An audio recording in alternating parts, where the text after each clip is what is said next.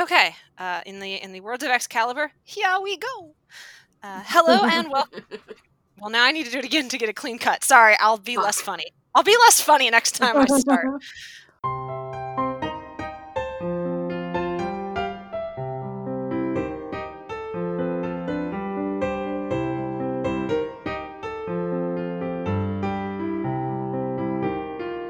Hello and welcome to Chatty AF, the Anime Feminist Podcast. I'm Dee, one of the managing editors at AniFem. You can find all my writings on my blog, The Josei Next Door, and you can hang out with me on Twitter at Josei Next Door.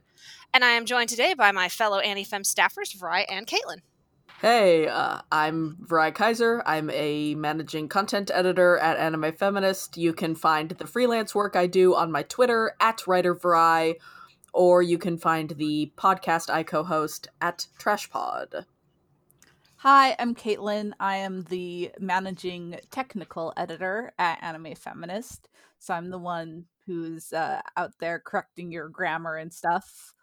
And I am also a reviewer at Anime News Network. And just so happy to be here today.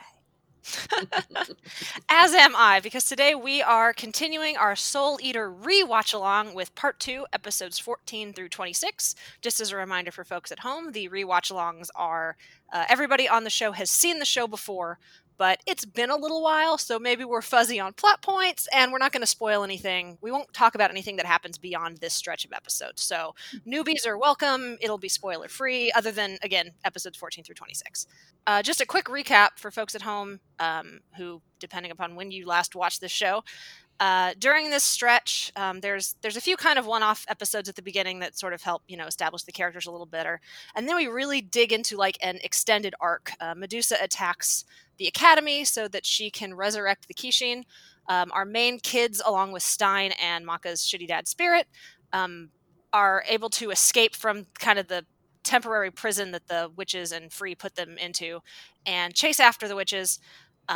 They almost stop them, but not quite. The Kishin does get resurrected and is now out in the world, leaking madness into reality. And so the next arc will be, about trying to track him down and figuring out how to stop him. So most of this arc was taken up by that big battle underground. And then there's some stuff kind of before and after that sort of rounds out the cast.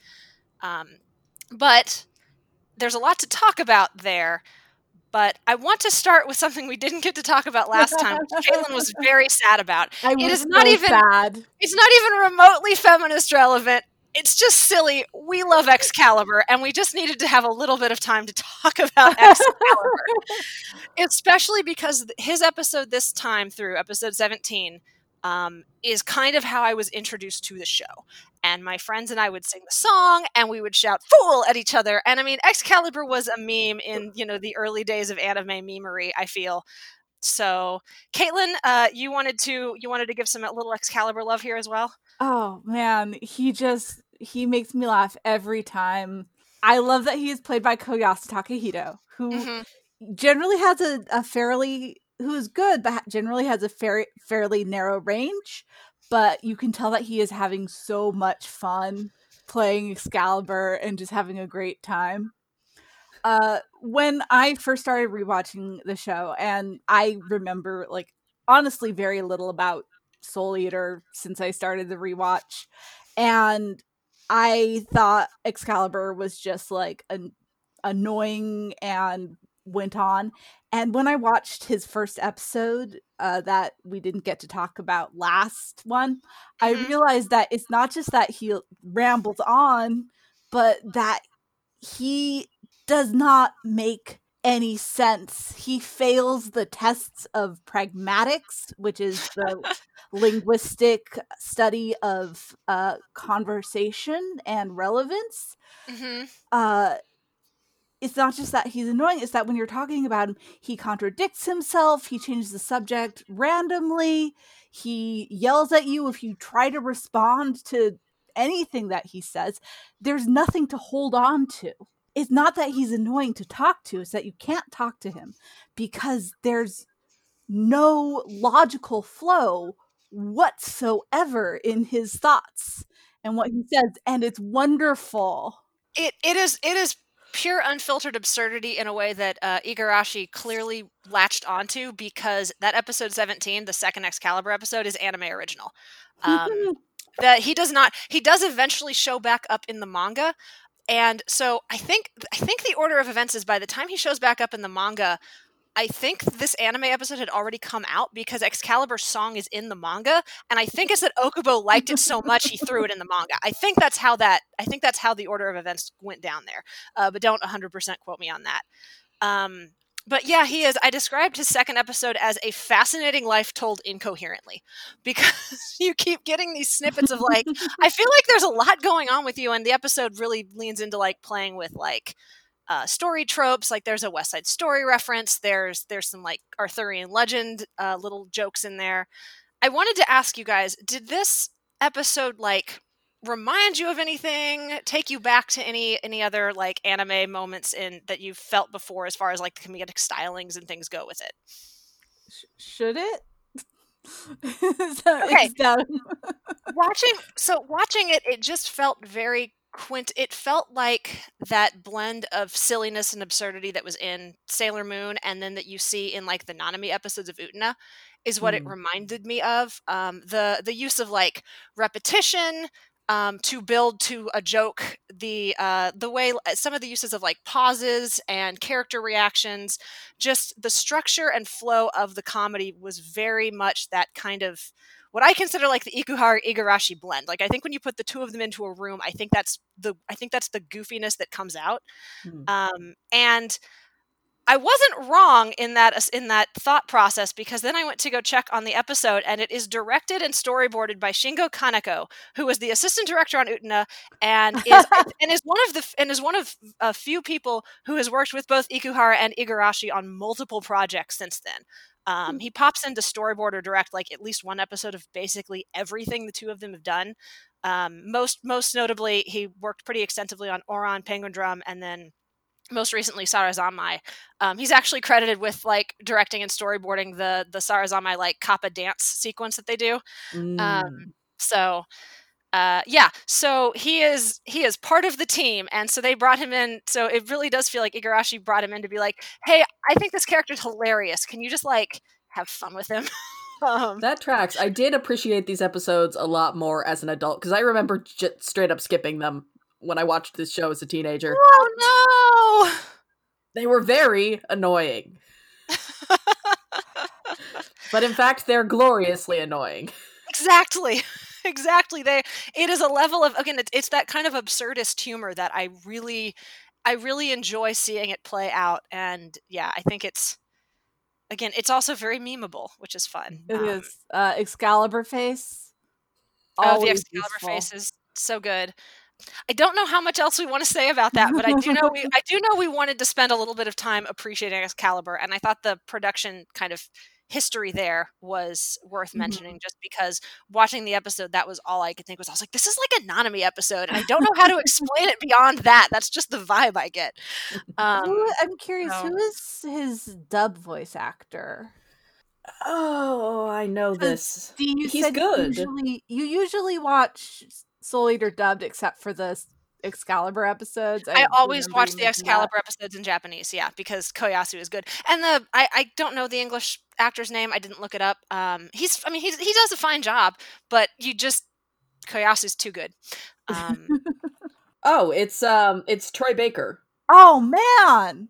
Yeah, he's good. He's a good Excalibur. I like him. I've been going back and forth this watch, doing like mostly Japanese, but also some things rewatched in English, because that was how I watched it the first time. And yeah, he's a good Excalibur. I like Troy Baker.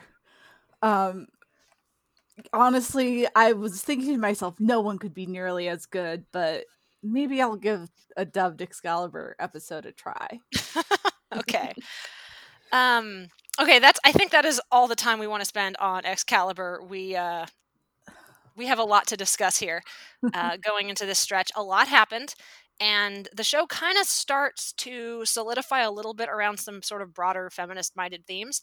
I had really thought that this watch-along was going to be focused on like gender roles and norms, because I remembered Maka and I remembered Krona and the, Meister weapon dynamic. I thought that would be the majority of the conversation. And we are going to talk about that. a little bit, but yeah, this is just the episode where I cry about Crona, folks. yeah, Strap in.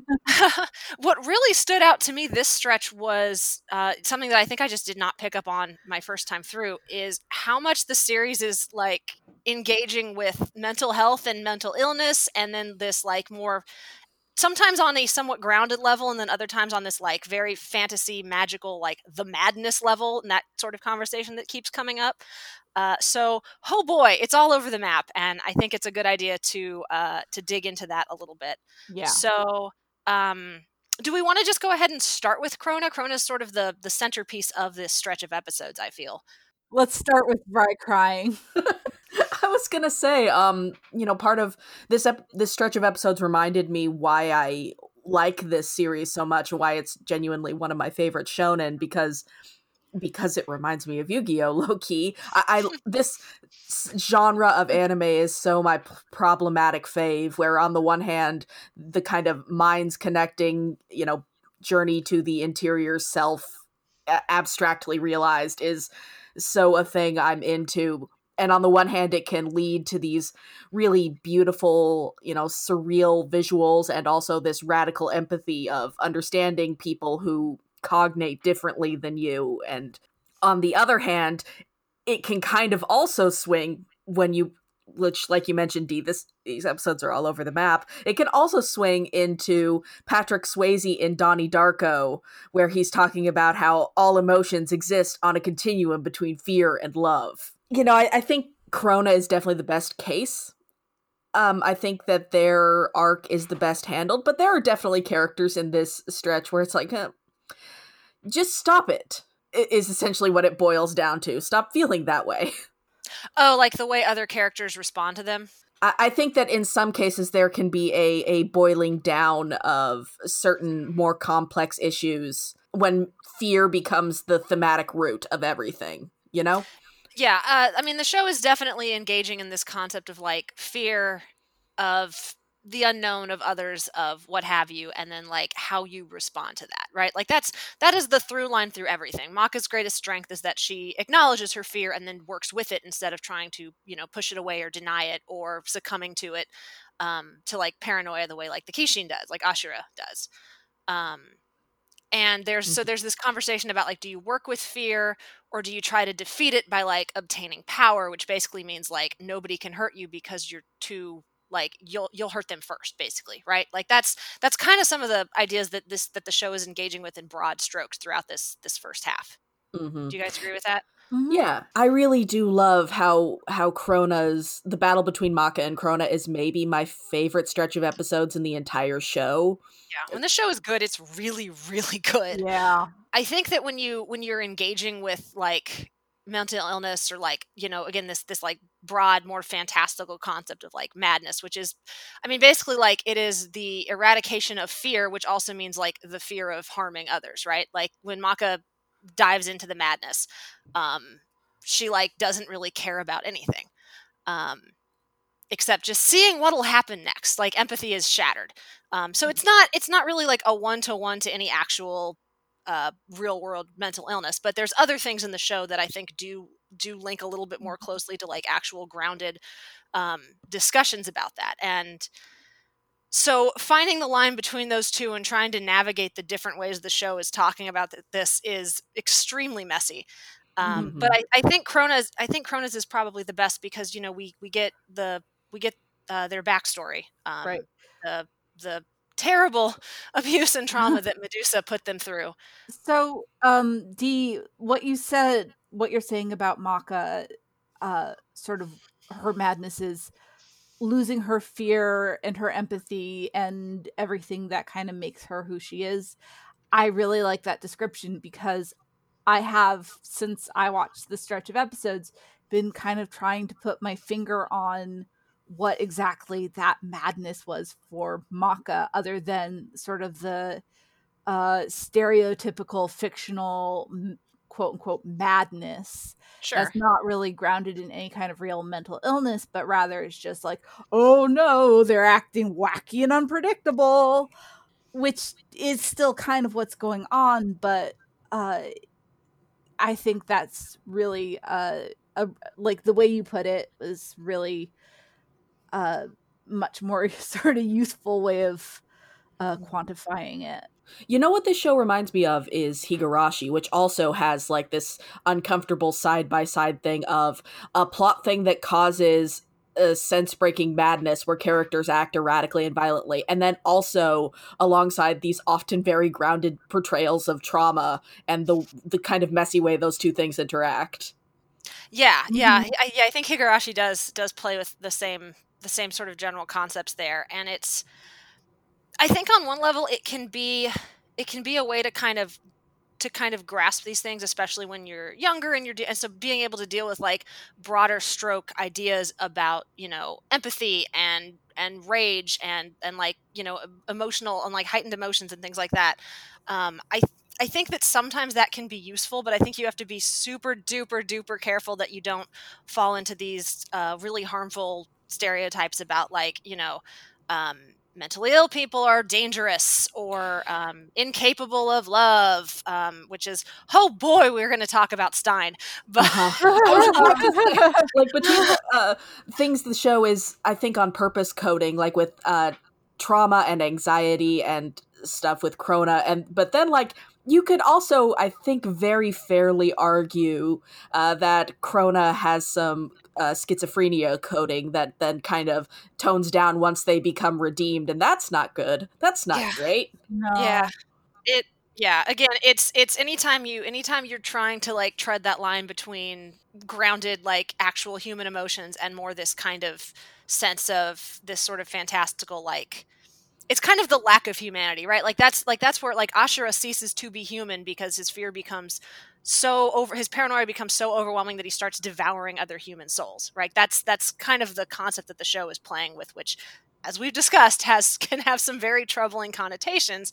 But at the same time, I think the way it handles Krona's, you know, fear and depression is really good in that, you know, we see what's led up to this. We see the way that, like, I mean, I think one of Krona's biggest things, I made a note of this, is that, like, as a child, I think Mako was sort of taught, like, how to acknowledge and accept feelings, and especially, like, fear, which is something that keeps coming up in the show. Whereas Krona was never really taught how to cope with that and was just taught to fear something else more, right? Like, Krona doesn't want to doesn't want to kill the little baby dragon, which, by the way, is a baby bunny in the manga, which is so much worse. Oh god. Yeah, it's so much worse in the manga. They decided that was a little too much for the anime, I guess. But it's like Krona doesn't necessarily learn how to like work through the fear of dealing with the dragon. Krona just becomes so terrified of being trapped in that dark room and, you know, abandoned by their mom, that ends up becoming their driving force. And so, but I think the scene where Maka, like, literally goes on Krona's same wavelength and comes to understand them, and then just reaches out a hand and says, like, it's okay. And then I cry. Like that line about nobody ever took the time to deal with you. How about we be friends? Let's try this. And yeah, no, that scene makes me choke up. And then they drop the ending theme of the two of them walking along together. And then I had forgotten they changed the ending theme for an episode. That was so sweet. I think, for one thing, Ragnarok is kind of what happens with Ragnarok is kind of the result of mixing the kind of real issues with shonen tropes, because we defeated this guy and now they're smaller and less threatening and a friend is very much a shonen trope. You know, you see it all the time in stuff like JoJo's Bizarre Adventure, which doesn't work super well with how Ragnarok was the manifestation of Krona's mental illness.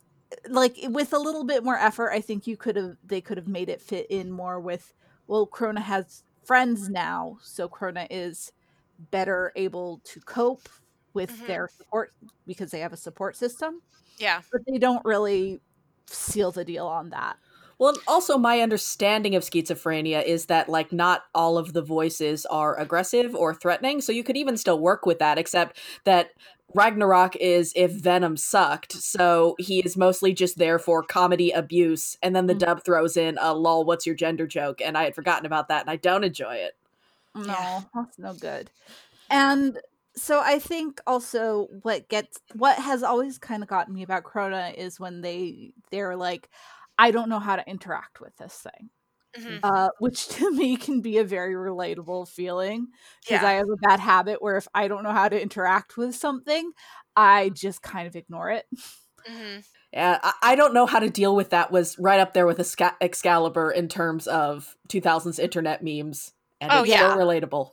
Yeah, I mean, it's it's very much Crona's mantra in the show. Yes, but Crona, that comes as a function of Crona not being socialized properly, of being isolated and abused and not taught really any kind of healthy emotional reactions or skills, social emotional skills.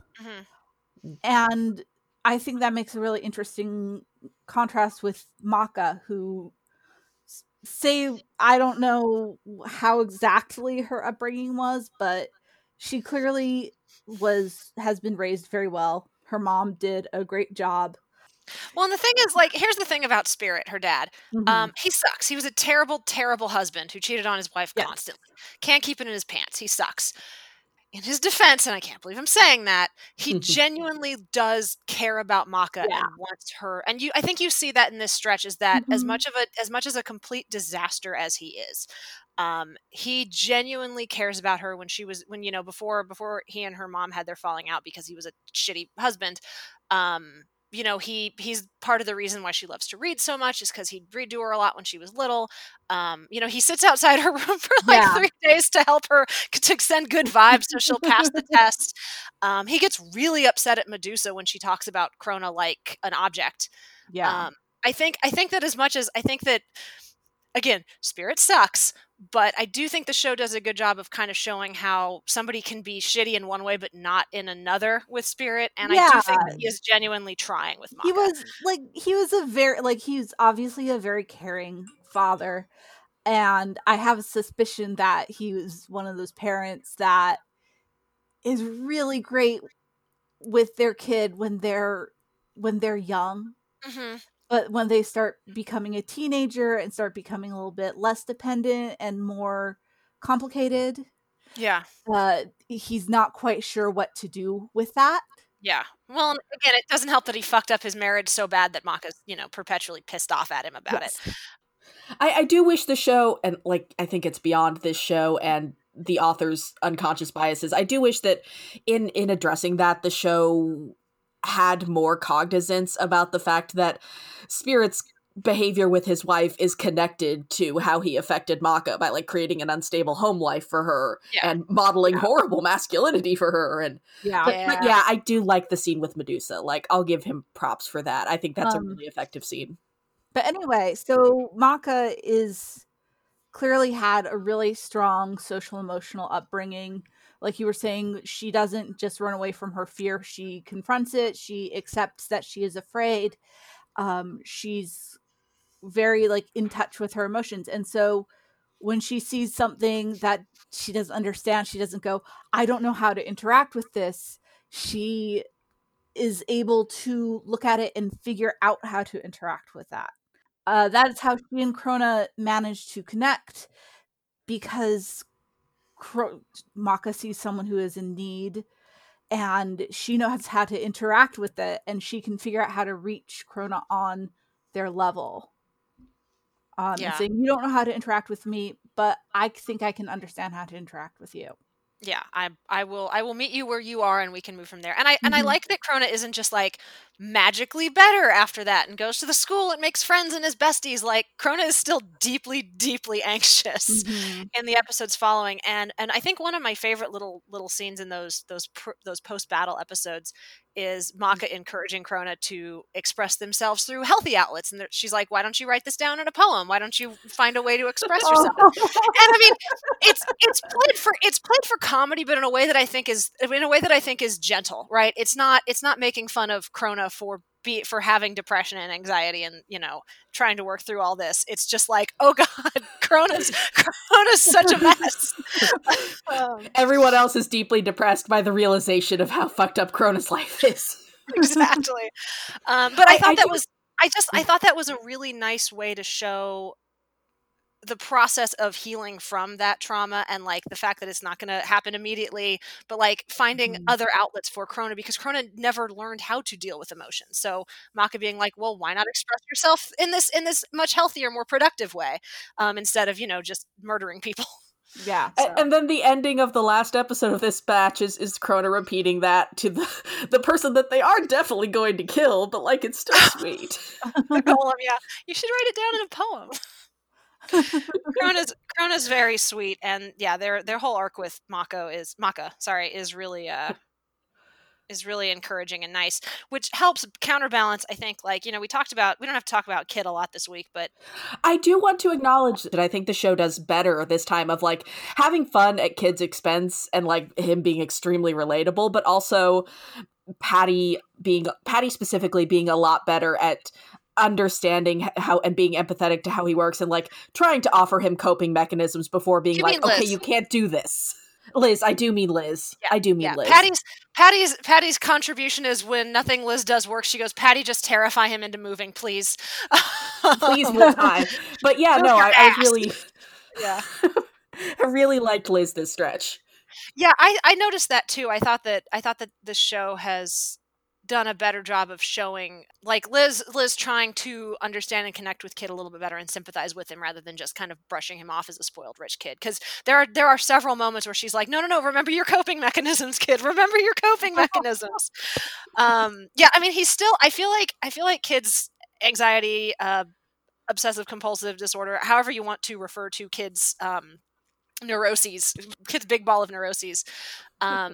I think it is still mostly played for comedy or as a convenient plot barrier, because Kid is very powerful, and it's a way to kind of slow him down sometimes. But I did think this week they were a little bit more sympathetic to it. I think they also are starting to do a better job of sort of showing like a little bit of why Kid is the way he is, because I talked last week about how he's got this pressure of like needing to be, he's going to be the next Shinigami, so that feeds into a lot of his anxieties about perfection. I think this week also showed like he's very clever and like thinks things through, and it can be both a strength because he figures out what's going on with Free, and then it can also be this weakness where he just overthinks everything to the point of paralysis, like needing to solve the puzzle and make things fit together. And so he doesn't do a ton this stretch, but I still really like him, even if I think the show is a little hit or miss as to like how they handle him as a character.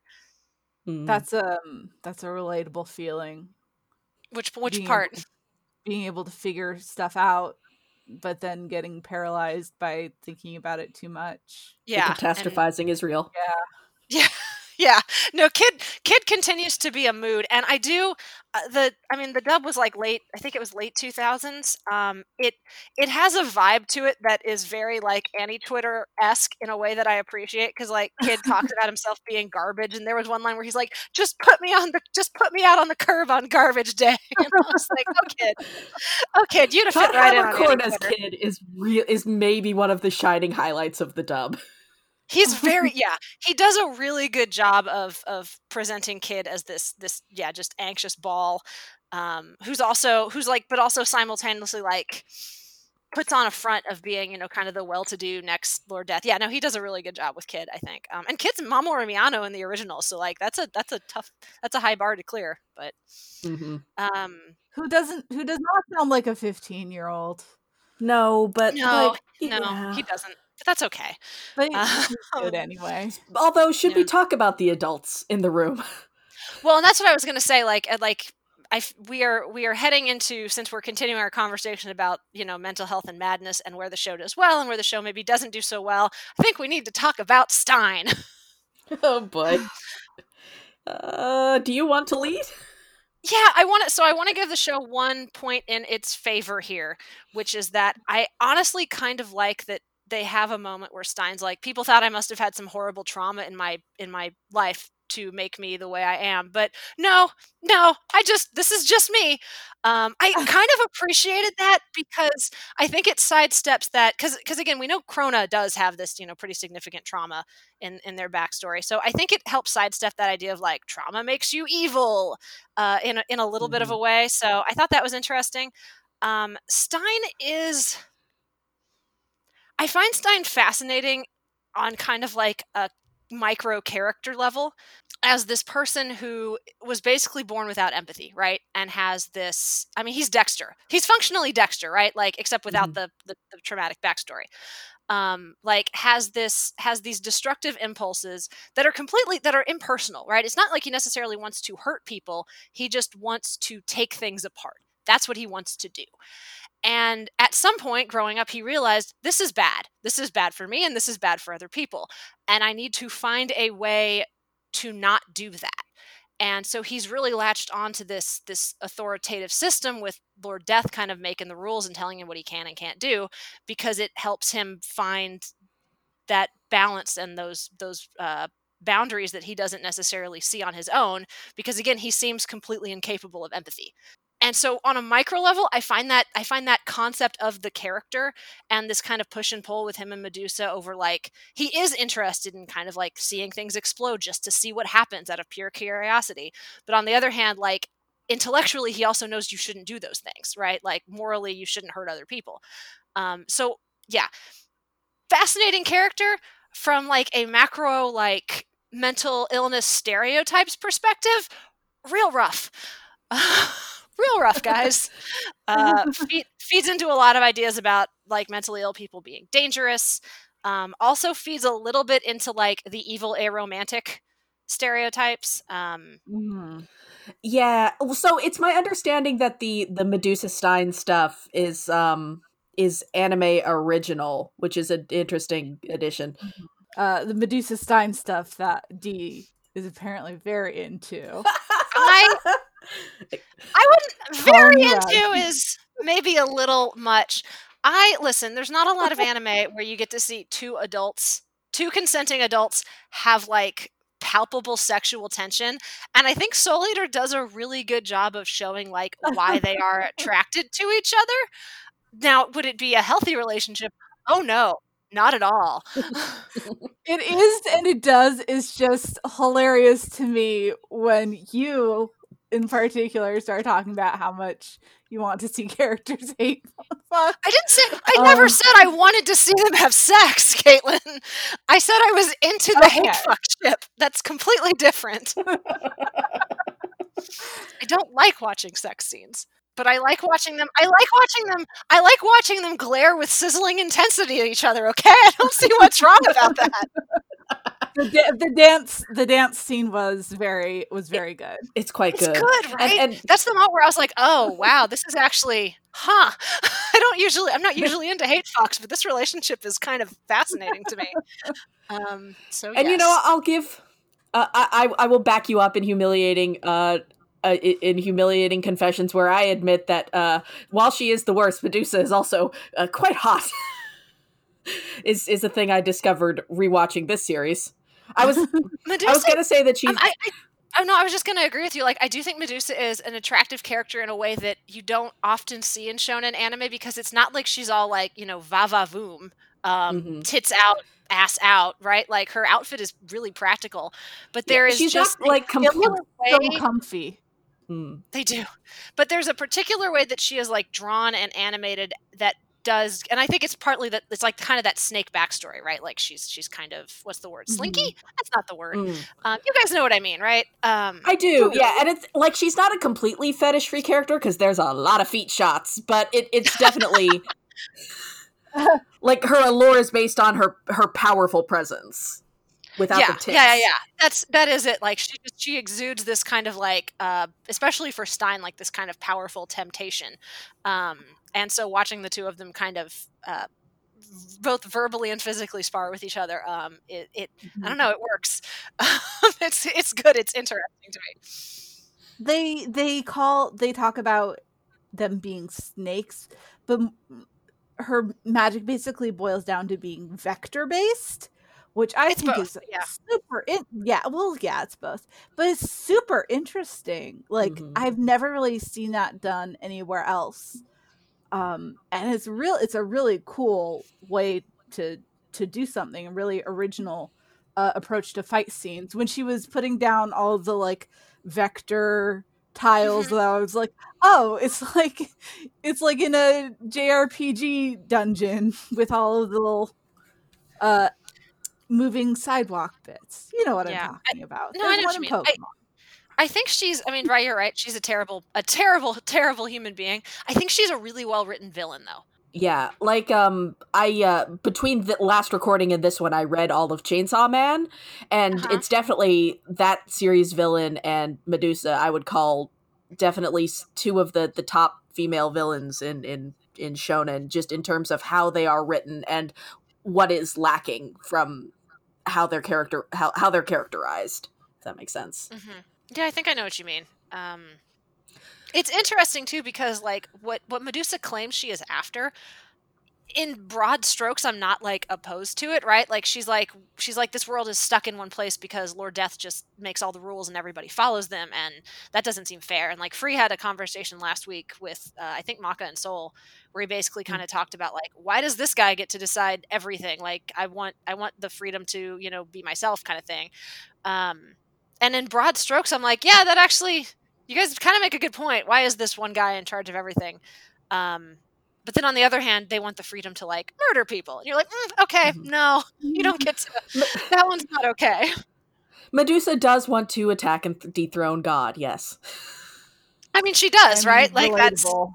that's kind of her. That is what she's going for, and that is that is again the temptation that she gives to Stein. And I think that conversation they have in the basement about like why it's important to have some rules as opposed to just like complete and total everybody just does whatever they want.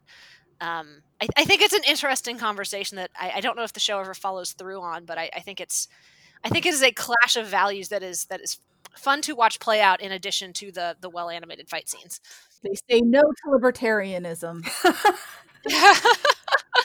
If I wanted to put on like my hyper analyst hat, I could make a Mhm. sad frowny face about the fact that Medusa is still like a temptation manipulation type female villain, and she is associated with poison rather than direct action. And also the thing that makes her monstrous is specifically that she's a bad mother. But I'm gonna take that hat off because I think she's a really good villain. I mean, I think those are all fair points to make too. Because I did kind of write that she is sort of written as like an evil woman, and right now we have this idea that like all the witches are bad. And I mean, fortunately, there are a lot of female characters. You know what? I feel like did anybody else want to touch on Stein and the way he's written at all? I know I No, I monologued. think you kind of summed it up really efficiently. He does remind me Okay, of, good. I think a better version of this, of his character is Jade in Tales of the Abyss, which is always what I think when I see him. I don't have anything really constructive to add. I just lose it every time he's scooting around on his little chair and then he eats shit and falls over. And also the Like, two of That them is, make excellent face game at each other. God, they do, right? Um, Yeah, I don't remember how much I mean, she's not dead by the end of this stretch. I don't remember how much they interact with each other past this, but yeah, I do find I just anytime the two of them are on screen together, it is very tense in a way that I don't think you see that often in anime because again, we don't get a lot of consenting adults like I don't know, hate fuck jousting with each other. I don't know how to word it, but you guys know what I mean.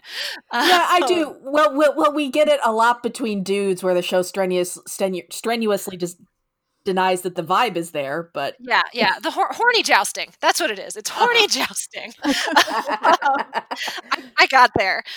Um, okay, so all right, since glad I covered that. I had a lot of notes about Stein because I was like, I feel like this character is a wreck, but also I do find him really interesting as far as like on that kind of micro No, I level fully of back you up. I show just think itself. you Yeah. summed it up really well.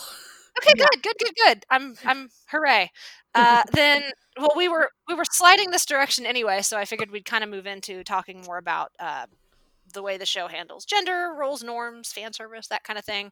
Mm. Because we were talking about Medusa, and I think it helps this week that we have added some other adult female characters to the cast. Right at the tail end, we get Marie and Azusa. What are y'all's kind of general thoughts on Marie and Azusa?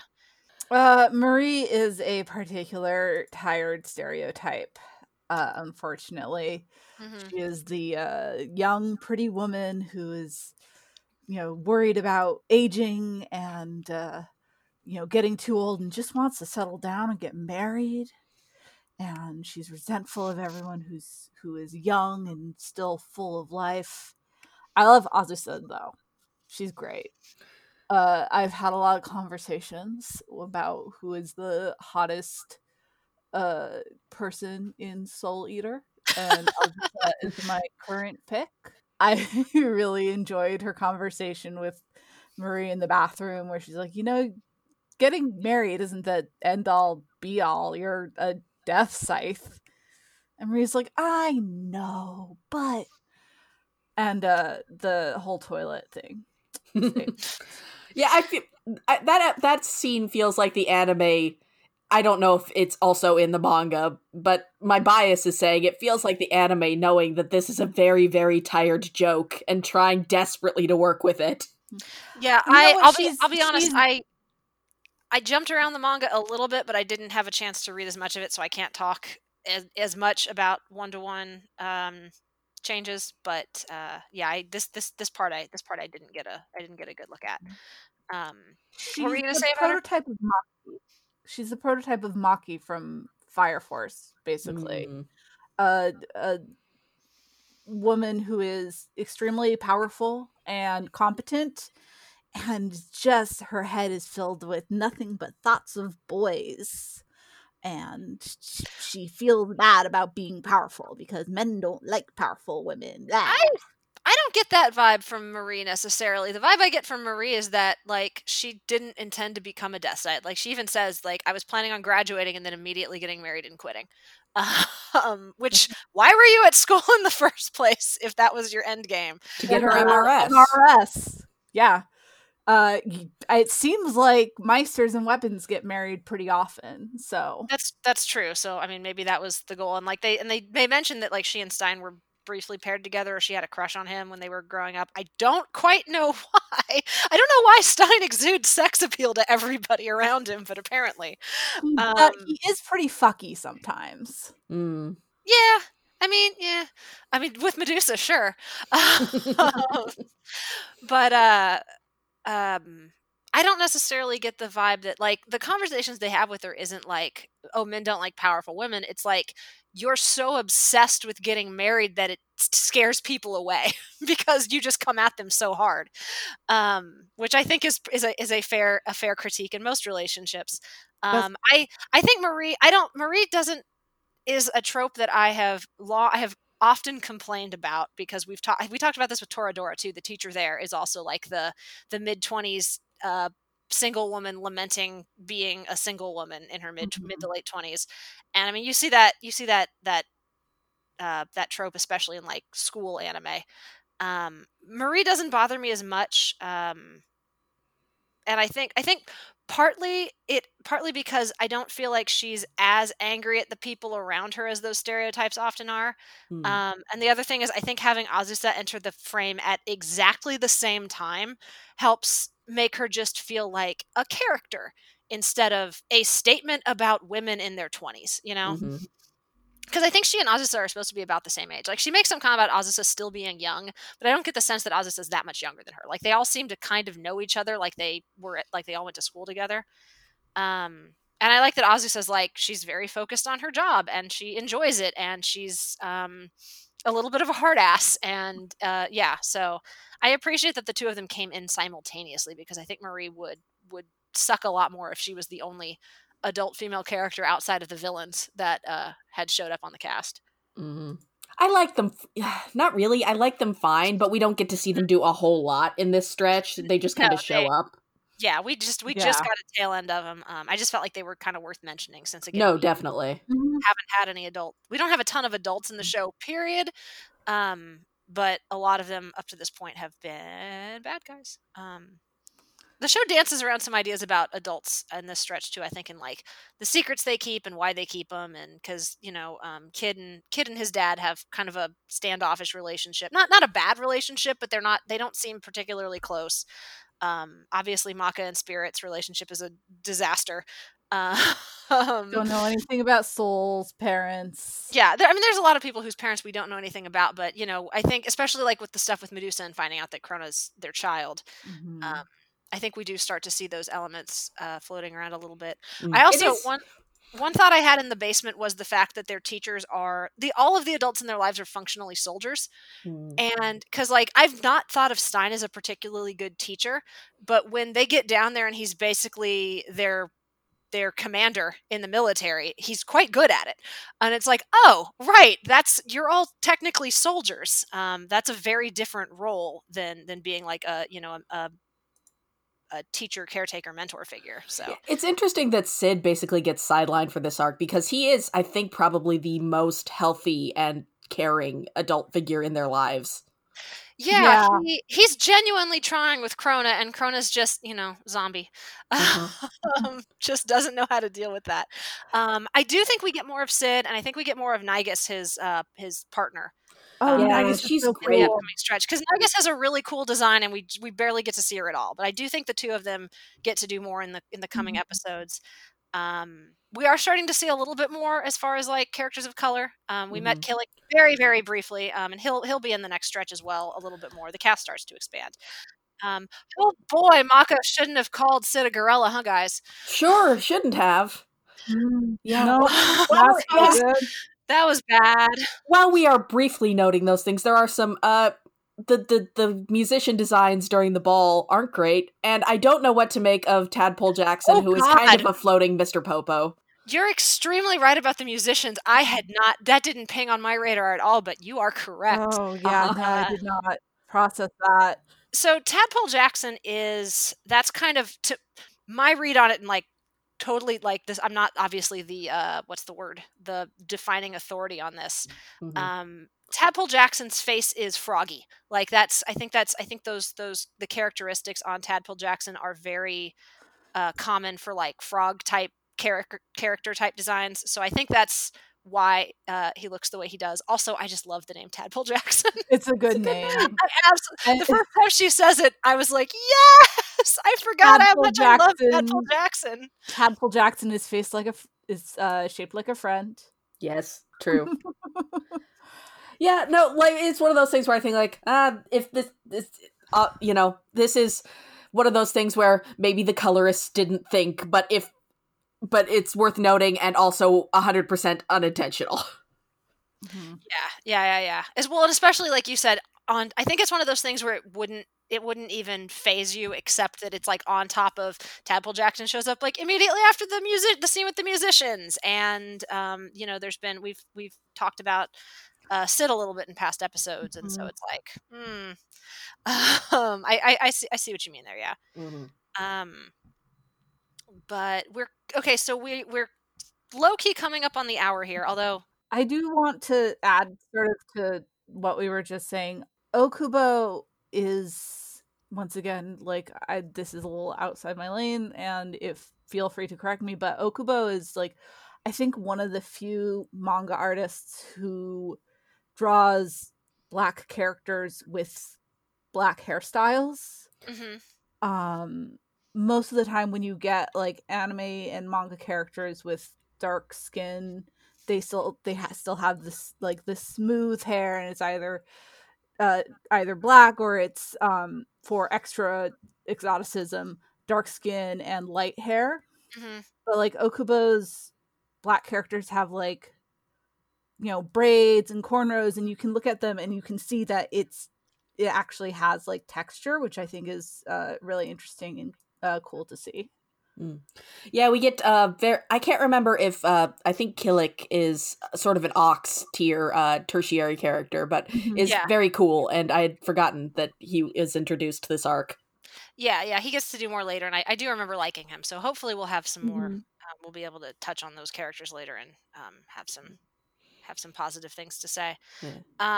One last thing I wanted to talk to you guys about, because I feel like we gloss over it a little bit in the sense of like shonen bullshit, but can we talk about fan service just a little bit this time around? Because the Blair scene made me want to die and also kill, like, just nuke everyone in that street. Yes. Yeah, that was a low point. It's completely jarring. Like, it's some of the fan service comedy with Blair, I'm like, ugh, I don't see the point, but okay, whatever. It's in the middle of a light comedic scene where there's other goofy things going on. So fine, her tits are out. She's happy with her tits out, at least. It's not embarrassment based fan service, right? So fine, whatever. I don't care. She's a cat. Cats don't wear clothes. Yeah, sure. Like if that's the in narrative excuse, fine. She seems happy. Okay, I can roll my eyes and move past. But this is like the stuff with her and Mizune is like happening in the midst of this big epic battle, and Maka reaching out to Krona and the full on body horror, which we didn't even really get to talk about, like how good the show is at doing horror once Ashura shows up. Oh God, that scene is so good. Him stretching out his skin. Oh, so nasty. I often contend that anime has a hard time being scary, and also that body horror has somewhat diminished since the 90s and the really, really fleshy style that was in vogue then. But that Ashura sequence knows that specificity is the key to really good body horror, and it's great. Yeah, this show does horror. It's mostly like a supernatural action show, but when it decides to like go all in with the horror, it does a really good job with it. But yeah, so all of that is going on, and then we'll just periodically cut to these two scantily clad ladies like wrestling in the street. Yeah, that's very Okubo. I know neither of you got very far with Fire Force. Nope. Fire Force is a less filtered Okubo. Yeah. And that is like one of the recurring complaints about the show, is that when there is an action scene, particularly with a female character, a lot of times they'll just interrupt the action for like this ridiculous fan service moment that goes on for way too long, robs the scene of its momentum, and is just, there's no real reason for it to be there. Yeah. Even people who like the show, and who are usually like, oh, you guys are just making mountains out of molehills, will say that it was a really weird, jarring interruption of the action. So I honestly, I think they probably could have just completely cut the Blair Mizune. They could have. But for whatever reason, they felt like they needed to keep it in. I'm a little... In the end, I'm a little bit softer on it because it did have a very funny joke at the end with Free going, "Who are you?" and Mizune saying, "5 Mizunes stacked up." And going, "Oh, okay." Free's very good. His like nonchalance about basically everything. He's an extremely fun character. Just to kind of, he's just along for the ride, and everything's fine. And like when kids trying to put the pieces together, he's like, "Oh, are we solving puzzles now? I like puzzles." He's pretty great. So. Yeah, I do. I like Free and Erica, and Erica is a fashion icon. She's got such a great look. She loves frogs, and she wants you to know it. That adorable polka dot dress. She's super cute. I love her. Yeah, she's good. We were talking about fan service, and we're kind of coming up to the hour. Oh, one other note I did want to make as far as fan service, and like I agree with you. I don't know why the anime felt the need to keep that in. They toned it down from the manga. Oh, I'm sure. Because I did want to check on that. And then the other thing that the anime has, the one thing I really, really appreciate about the anime is when there is fan service, it is pretty much just Blair, and it's pretty much kind of on her own terms, right? Like, again, Blair's into having her tits out, which we don't have time to get into the whole conversation about how they're fictional characters and somebody made those choices and they don't actually have agency. Yes, all true. But in the context of the show, she's not upset about it. So it's the kind of fan service I can kind of put up with, right? It doesn't need to be there, but whatever. No one's embarrassed. Yeah, in the manga, there is some embarrassment-based fan service around Maka specifically, and a little bit with Tsubaki, but mostly Maka. Yeah. And the moment where Ragnarok, being a 5-year-old bully, flips up her skirt, which in the anime in both versions, he is immediately punished for this. The manga actually, of course, shows her panties, whereas the anime throughout is like, no, we're not going to show you. We're not going to show Maka's underpants. She is... One, again, it's harassment-based quote-unquote humor. Two, she's a child, and we're not gonna undermine our protagonist that way. And so I do appreciate that the anime kind of came down. The anime had that standard at least. So I do appreciate that about it, and I think that will continue. So I did have to check that scene to be like, did Okubo, did he? Of course he did. Of fucking course he did. So yeah. Okay, final thoughts real quick here. Anything you guys want to say about this stretch? If you want to end on a more positive note. I mean, I really liked it. I cried a little bit during the Krona Maka episode, so you know that's usually a good sign. Yeah, there's I got to gush about how good the Ashura stuff was. I just really like everything around that. I love the hallucination sequences. Man, this show is good at being spooky. It really is. It really is. And so I hope we get a little bit more of that good spookiness in the coming weeks as well. Yeah, just I love the theme song so much, and I'm very sad to think that it's going to leave us soon. Right, we're losing Paper Moon for the less good one. Yeah, I forgot there was. I didn't know there was a second opening theme. I just assumed it was the same one all the way through. I forgot that they changed it. Jared reminded me recently, and it made me very sad. Well, it'll take me less time to watch episodes now because I can skip the intro. You can't. I can't skip the original. It slaps so hard. Do we have time to tell the concert story? Yeah, we've got a little dithering. I think if you can. That's true. There was some early stuff that's not going to make it in. So sure, go ahead. Tell the concert story since we are saying goodbye to the opening theme after the first opening theme soon. It's just it just shows how incredible, like iconic this theme song is, because this is from the Otakon that most of us managed to make it to. Rest in peace, in-person conventions. And there was Dee and I went to the TM Revolution concert, and so Jam Project had opened, and unfortunately they didn't sing a lot of the songs I knew, so I was already kind of feeling a little low energy, and TM Revolution comes on, and I mean he's great, but he brought it. He brought that show. The first few songs that he sang I didn't know. So I was kind of zoning out, and Dee, you were also kind of zoning out next to me, and then I just hear like bells, and I just like soul, like I felt it in my soul, and no pun intended, and I'm just like, Soul Eater. From that point on, the concert was great, and I'm sure it looked very like strange from your perspective, Dee. But yeah, just completely iconic theme song. Yeah, no, it was great. He put on a great show, and we got to see him perform the Soul Eater opening live, and yeah, it was a good time. The audience went wild. Pieces of clothing. Yeah, he just slowly stripped, and he's in like his mid-40s, I think. But like, I mean, dude, he looks good. Great. Yeah, good on him. It was great when he yelled, "I'm naked." Yeah, I remember we were having like a group chat about it, and some people were like, "Please stop." They were like, "Mr. Revolution, please stop stripping." And a few of us were like, "Listen, if you look that good in your mid-40s and you're on a stage, you're going to show off your abs too." So, no, it was fun. It was a good time, and I think that's a nice way to wrap this one up.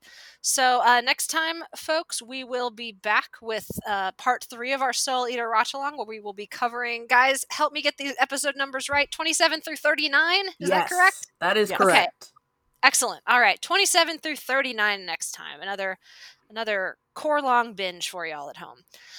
We hope you've enjoyed this episode of Chatty AF. If you like what you heard, tell your friends about us. Tell them to subscribe to us. We are on Stitcher, iTunes, or whatever that is called now.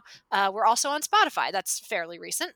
And then if you really like what you heard, we would just absolutely love it if you'd head on over to our Patreon. It's patreon.com/animefeminist.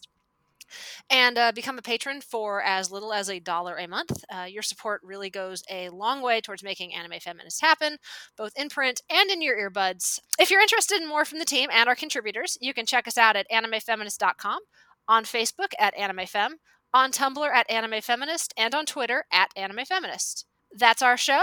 Everyone, remember to never put carrots in Excalibur's meals, and we will catch you next time.